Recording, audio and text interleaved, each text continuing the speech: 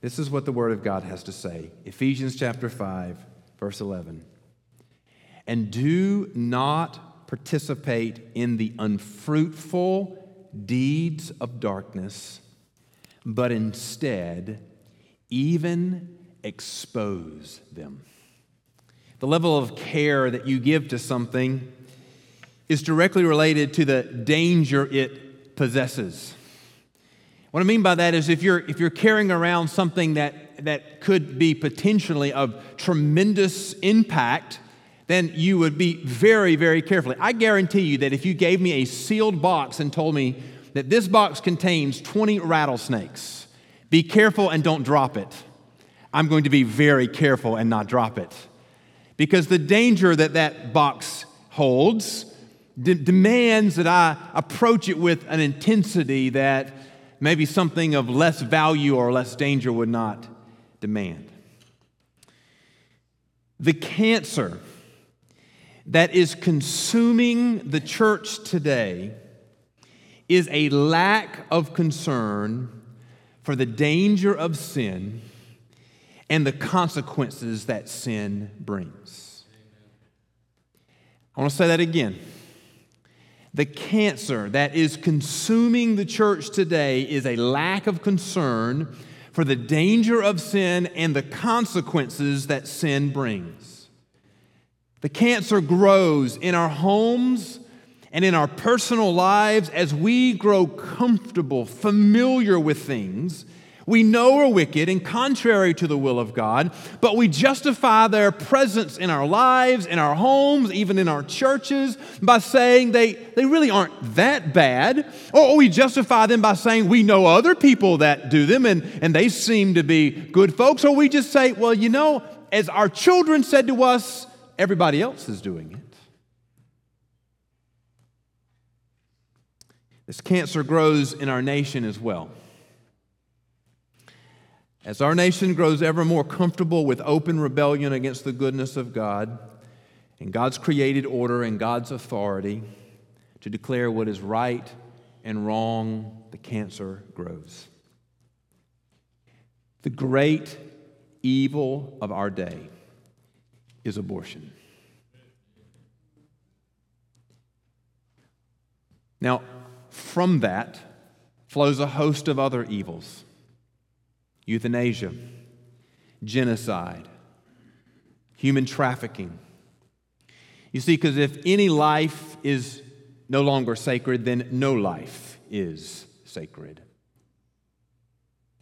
Today, my attention will be given primarily to the issues connected to the sanctity of life, but there is a general principle here that I think is worth pointing out, and that is all sin is dangerous.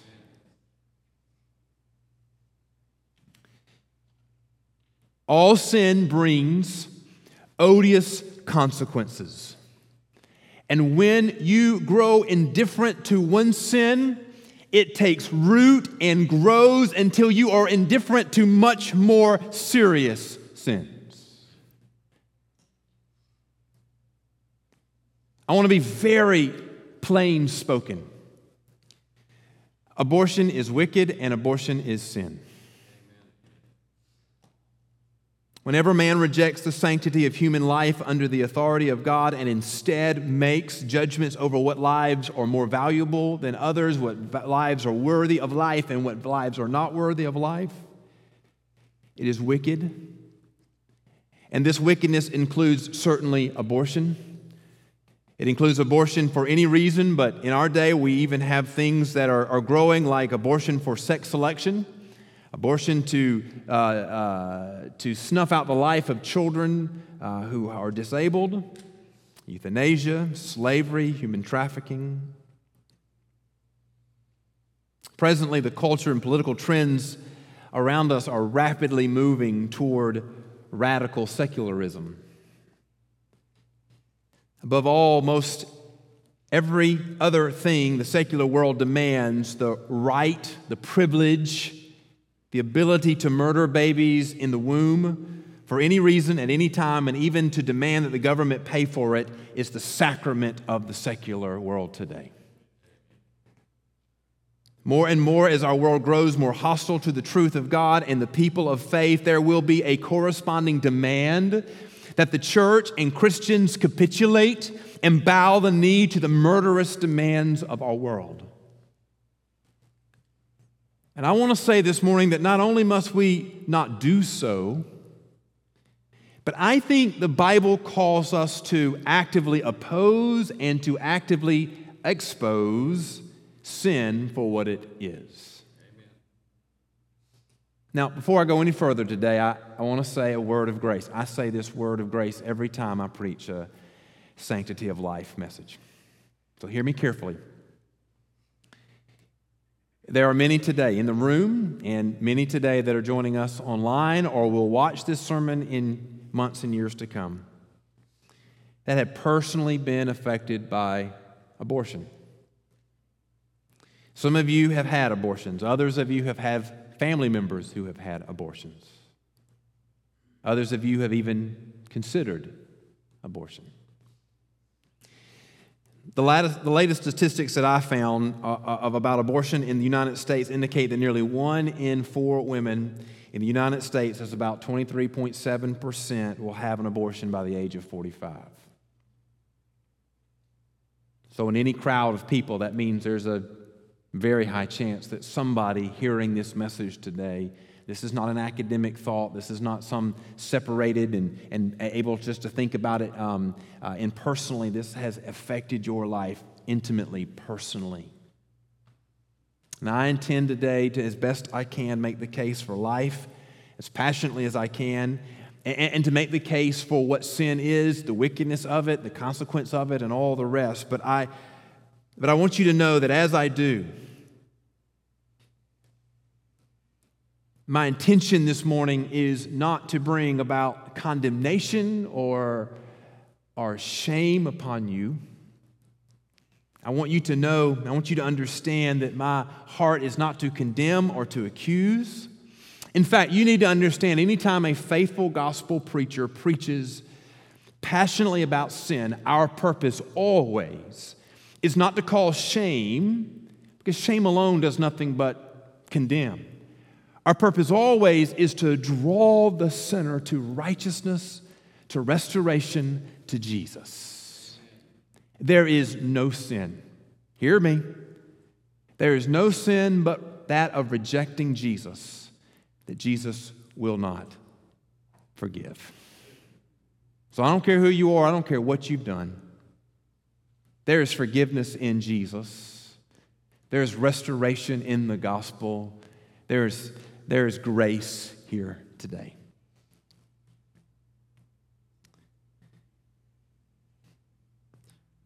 When we are confronted with the wickedness of the world, I think in this passage that we read today, there are 2 responses that Paul is calling us to have. Now, you'll hear me say as I'm preaching today that this comes in the context of Paul calling Christians to live righteously, to live holy, to put away the things of the world. So this verse is not isolated. It's in a greater context of living according to the children of light and as those who have been redeemed by the gospel. But in this verse 11 of chapter 11, I think there are 2 things, in particularly in responding to a wicked world that we live in, that Paul is calling the church. And here they are. Number 1, we must, before any other thing, be holy. It is possible for you today to be right on the issue of abortion and live a life wickedly in other areas. And before we stand up and declare what others ought to do, we first ought to bow our knees before a holy God and live righteously before Him. Number 1, be holy. Number 2, expose sin. In other words, we're not called just to sit in this room and go in ashamed that the world's going to hell. Now, we're to actively get up, expose, interact, call out sin for what it is, not because we take any joy in condemnation, but because we know that sin will destroy. And for the love of our neighbors, for the love of our world, we beg them to turn away from what is killing them. Let's begin with living holy. Paul says in verse 11, very, very simply, and do not participate in the unfruitful deeds of darkness. Sin, wickedness. He's calling Christians to live righteously. Paul begins this section with the command to be imitators of God. If you look up in the previous part of the chapter in verse 1, Paul says, therefore be imitators of God as beloved children. Act like your Father is what he's saying in verse 1. In verse 8, he calls Christians to be children of the light. He's not saying that we ought to try to do something that we are not. In fact, what he's really saying is behave and act like who you really are. Be children of the light. Where he says, therefore do not be partakers with them. For you were formerly darkness, but now you are light in the Lord. Walk as children of the light. He's speaking to men and women who had been under the wrath of God, who had participated in all the wickedness of the world, but now have been saved and made children of God. Let me tell you something. Whatever your story is today, some of you were saved as children. You need to praise the Lord for that. That is a gift of God's grace in your life. Others of you were saved as adults. Now, if you were saved as kids, one of the blessings of your life is that because you came to know Jesus early, the likelihood of it is you don't have some really, really dramatic, wicked sin in your life, at least publicly known. Somebody say amen. If you came to know the Lord as an adult, there may be some public wickedness in your life. But regardless of when you came to know Jesus, the reality of it is, prior to salvation, you were children of darkness, choosing to live and to pursue your own rebellion over the righteousness of God. But when you were saved, you were made a child of God, a child of light. And Paul is saying, listen, you ought to live like who you are. Put away those things of your former nature. Live according to who God has made you. If you honestly read this passage, your first instinct may not to be to identify with the children of God, but with the sons of disobedience. Particularly those of you who were saved later in life. You're saved later in life, you may have participated in acts of sexual immorality.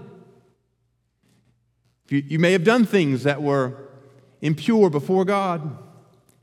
You may have been covetous, unsatisfied with how God provided for you. You may have desired to have what God had provided for another. You may have given honor and even worship to things other than God. And you might say, listen, I'm more identifying with the sons or the children of darkness than I am the children of light. But the truth is, all of us once were sons of disobedience. And the truth is that if we are saved by Jesus, we have been made children of the light. Now, there's a recognition here that even still we struggle. We struggle. And so Paul is calling us out, dear friends. Chase after, live for who you are, not who you once were. Paul is calling the redeemed not to live according to who you were prior to salvation, but to live according to who you are as a child of God. Through salvation in Jesus, you are no longer under the wrath of God. Therefore, live as a testimony of your salvation. You are children of the light. You have been set free from the deeds of disobedience. You do have an inheritance in the kingdom of God. In Jesus, you are children of the light. Now, what relationship does that have with sanctity of life? Dear friends, standing for the sanctity of life does not start with a political campaign. Somebody say amen. Standing for the sanctity of life does not begin with voting for a particular candidate. Standing for the sanctity of life begins with living righteously before a holy God. You cannot understand the sanctity of life until you stand before the one who gave all life and say, you are sovereign over all things, and I bow my life to you. Live righteously before God is where it begins.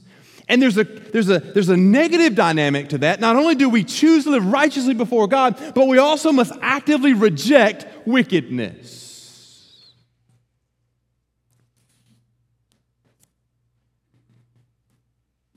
Paul says in verse 11 that the deeds of darkness are unfruitful deeds. It doesn't mean that these deeds are without consequence or without cost. They don't matter. No. What he means is that such deeds have no value or worth in connection to pleasing God. Don't miss this warning. In fact, if you're letting your mind wander for a minute, tune back in with me right here. Don't miss this warning. You can spend your life being busy and active on worthless, fruitless deeds. Pursuing what pleases the flesh will produce nothing that is worth pleasing God.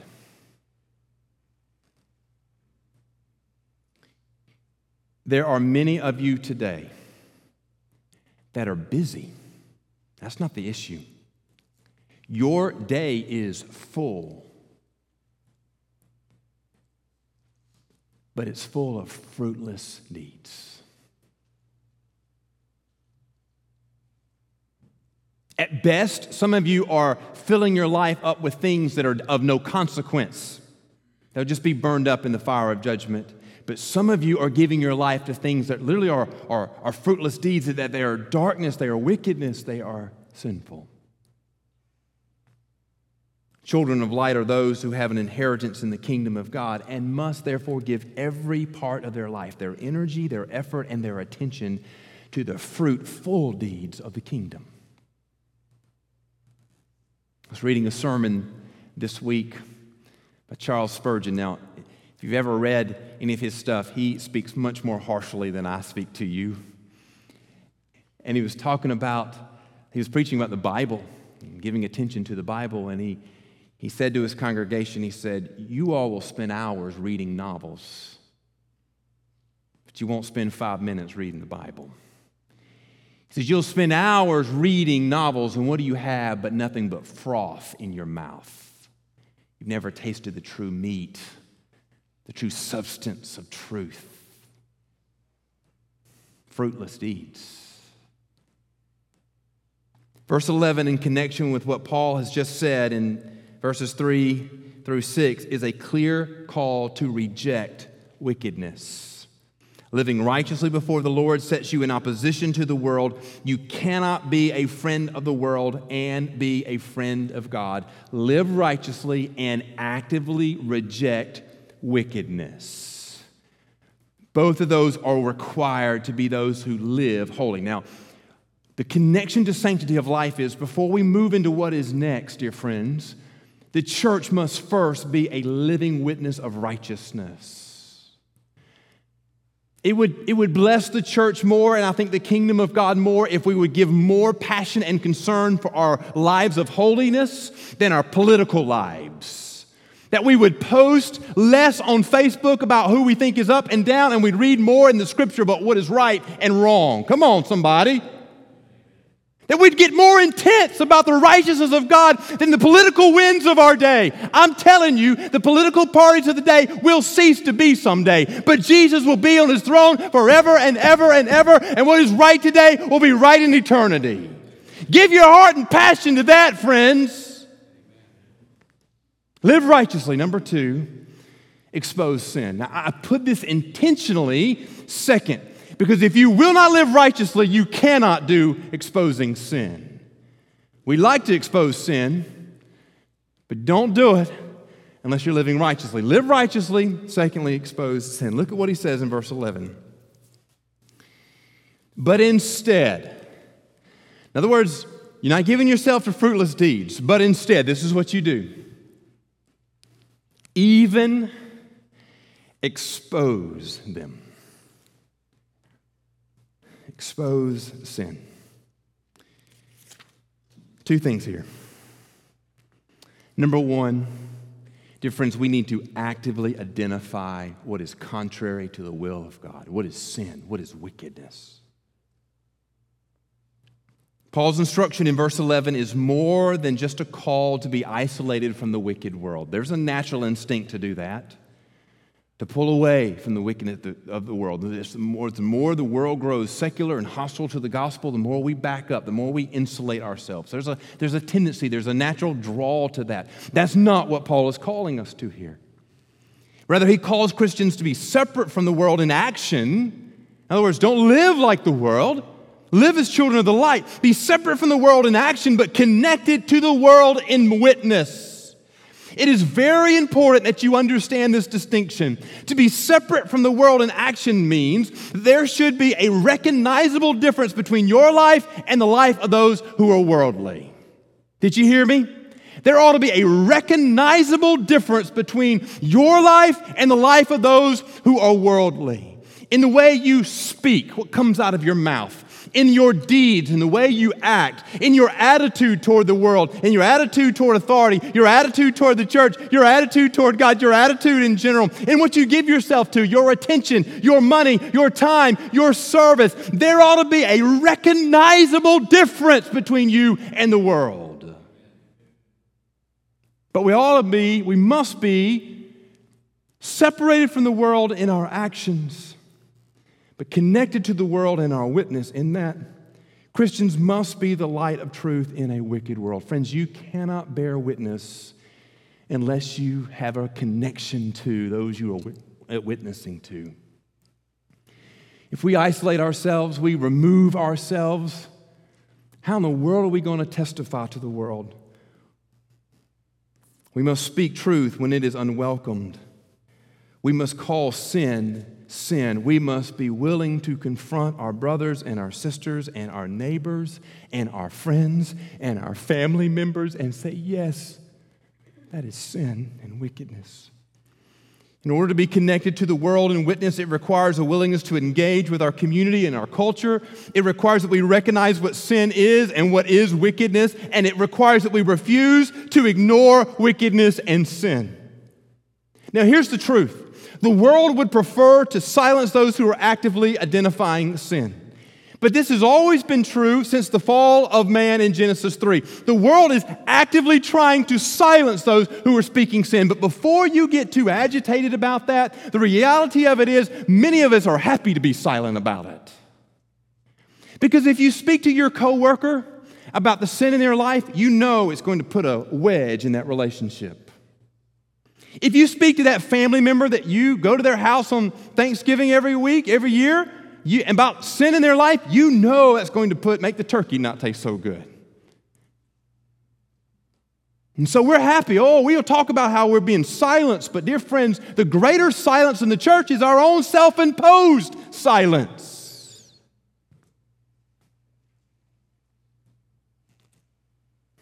When we speak about the great wickedness of abortion in our day, we must not be silent.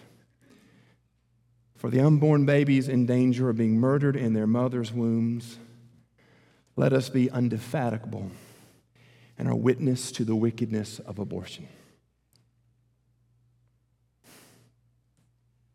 We cannot remain silent. We can't remain silent. Don't participate in the unfruitful deeds of wickedness, but instead even expose them. The image there is taking a light and shining it on it and saying, see what is happening here.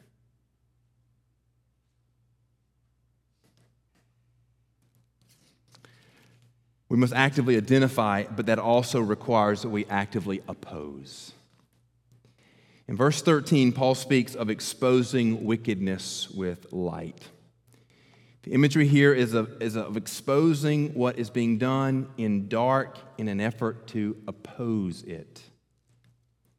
Friends, wickedness loves darkness. Sin loves darkness. Wickedness loves darkness and lies. Wickedness hates truth and light. What are we called to do? We are called to expose wickedness. Let it be known for what it is. It is sin. Call it for what it is. Let it be seen for the destruction it brings. Let it be shown for the rebellion against God that it is. Listen, I want to be very honest with you here. This is scary stuff. One of the things I have found to be the most effective thing in pastoral ministry is saying what something is with the right word. It is explosive. I had a couple in my office one time, and the sentence I used to them, I said, the question is not whether or not it's right or wrong. The question is, are you adulterers or are you fornicators? Can you believe they didn't come back after that? I didn't say it with anger, but I wanted them to understand we're talking about sin here. And that sin is destroying you. It's destroying your family. So we can't patter around about how we can best live our lives and help this and that. We need to be very clear. There's destruction here. Call it for what it is. Expose it. Turn on the light and say, here it is. We cannot be content just to have a right understanding of God's creation, of God's what He declares as sin, of what He says is righteousness, and we cannot be content with having a right understanding of the will of God. For the sake of the weak, the vulnerable, the opposed, we must not only have a right understanding, we must also turn on the light of truth and expose it. For the sake of the abused, oppose wickedness. For the sake of the unborn, dear friends, we must oppose and expose it as sin.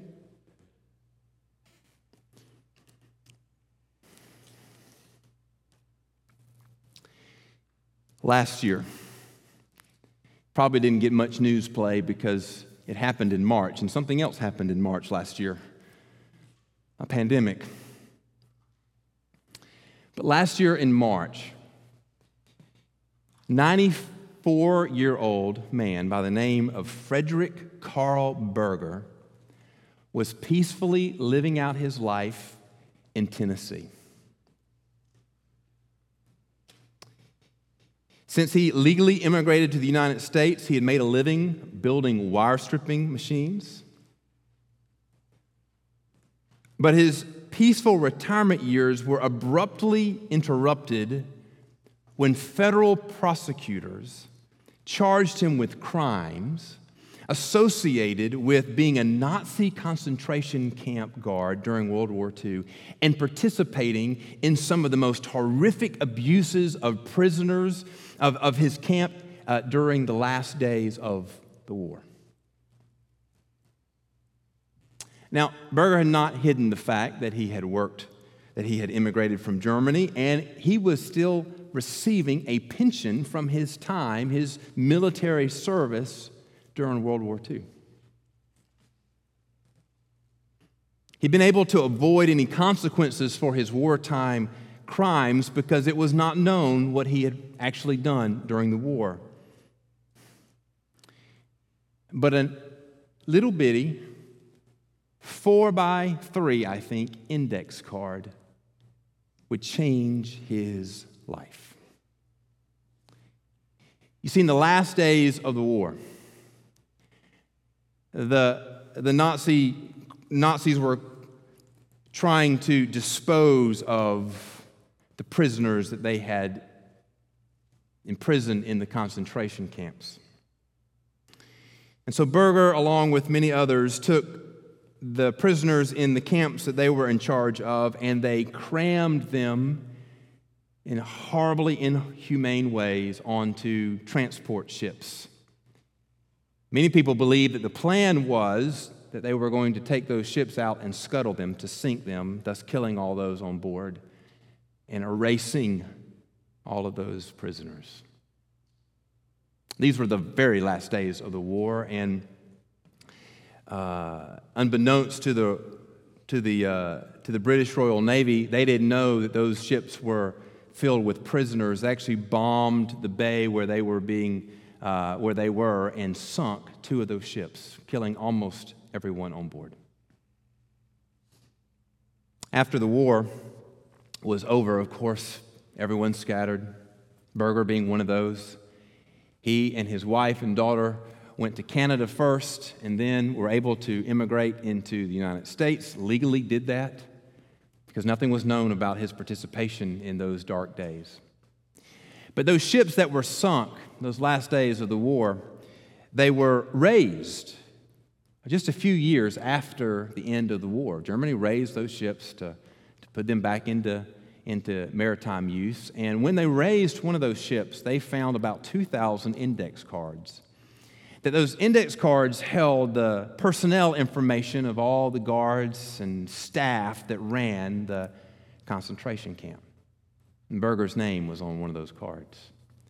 Now, that was just a few years after the war, but all these years since, some 75 years since, that process has been churning, identifying who were on those cards, identifying where those people went, correlating the actions that they had done, so that in March of last year, federal prosecutors were able to knock on 94-year-old Berger's door, arrest him for war crimes, and deport him to Germany. Now, some of you might say, you ought to just leave the old man alone. I mean, doesn't that seem unfair? 94-year-old, grandfather of two. He was a widower and a father of one, lived his life, for all accounts, had lived a peaceful life in the United States of America. Doesn't it seem that we ought to just let bygones be bygones and let the old man live out his last few years in peace? And the answer to that is no.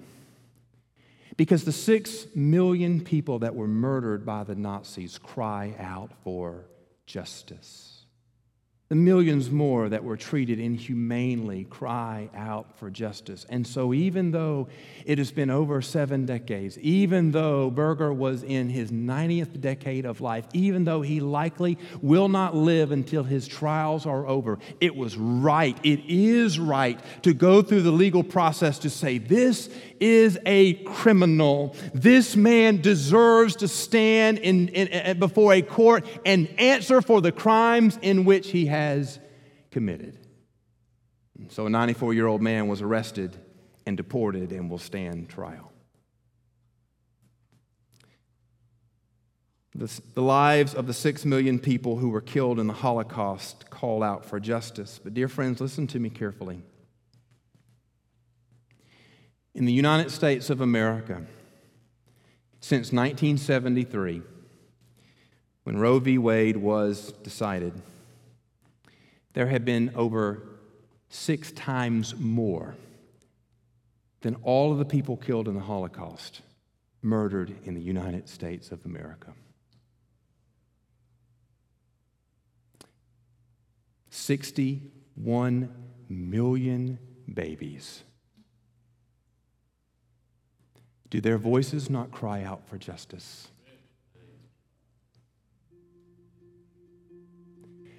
Does their innocent blood not declare, we must speak what is sin and wickedness in our world? In 2017, these are the last numbers available. There were 800,000 abortions. Just want to put that in a tangible understanding. That's 2,400 a day. That's 98 per hour.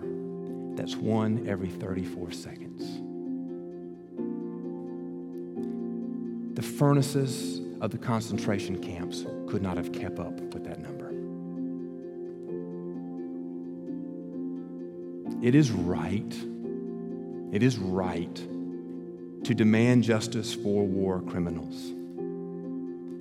But how much more is justice demanded of a nation that willfully murders its own children?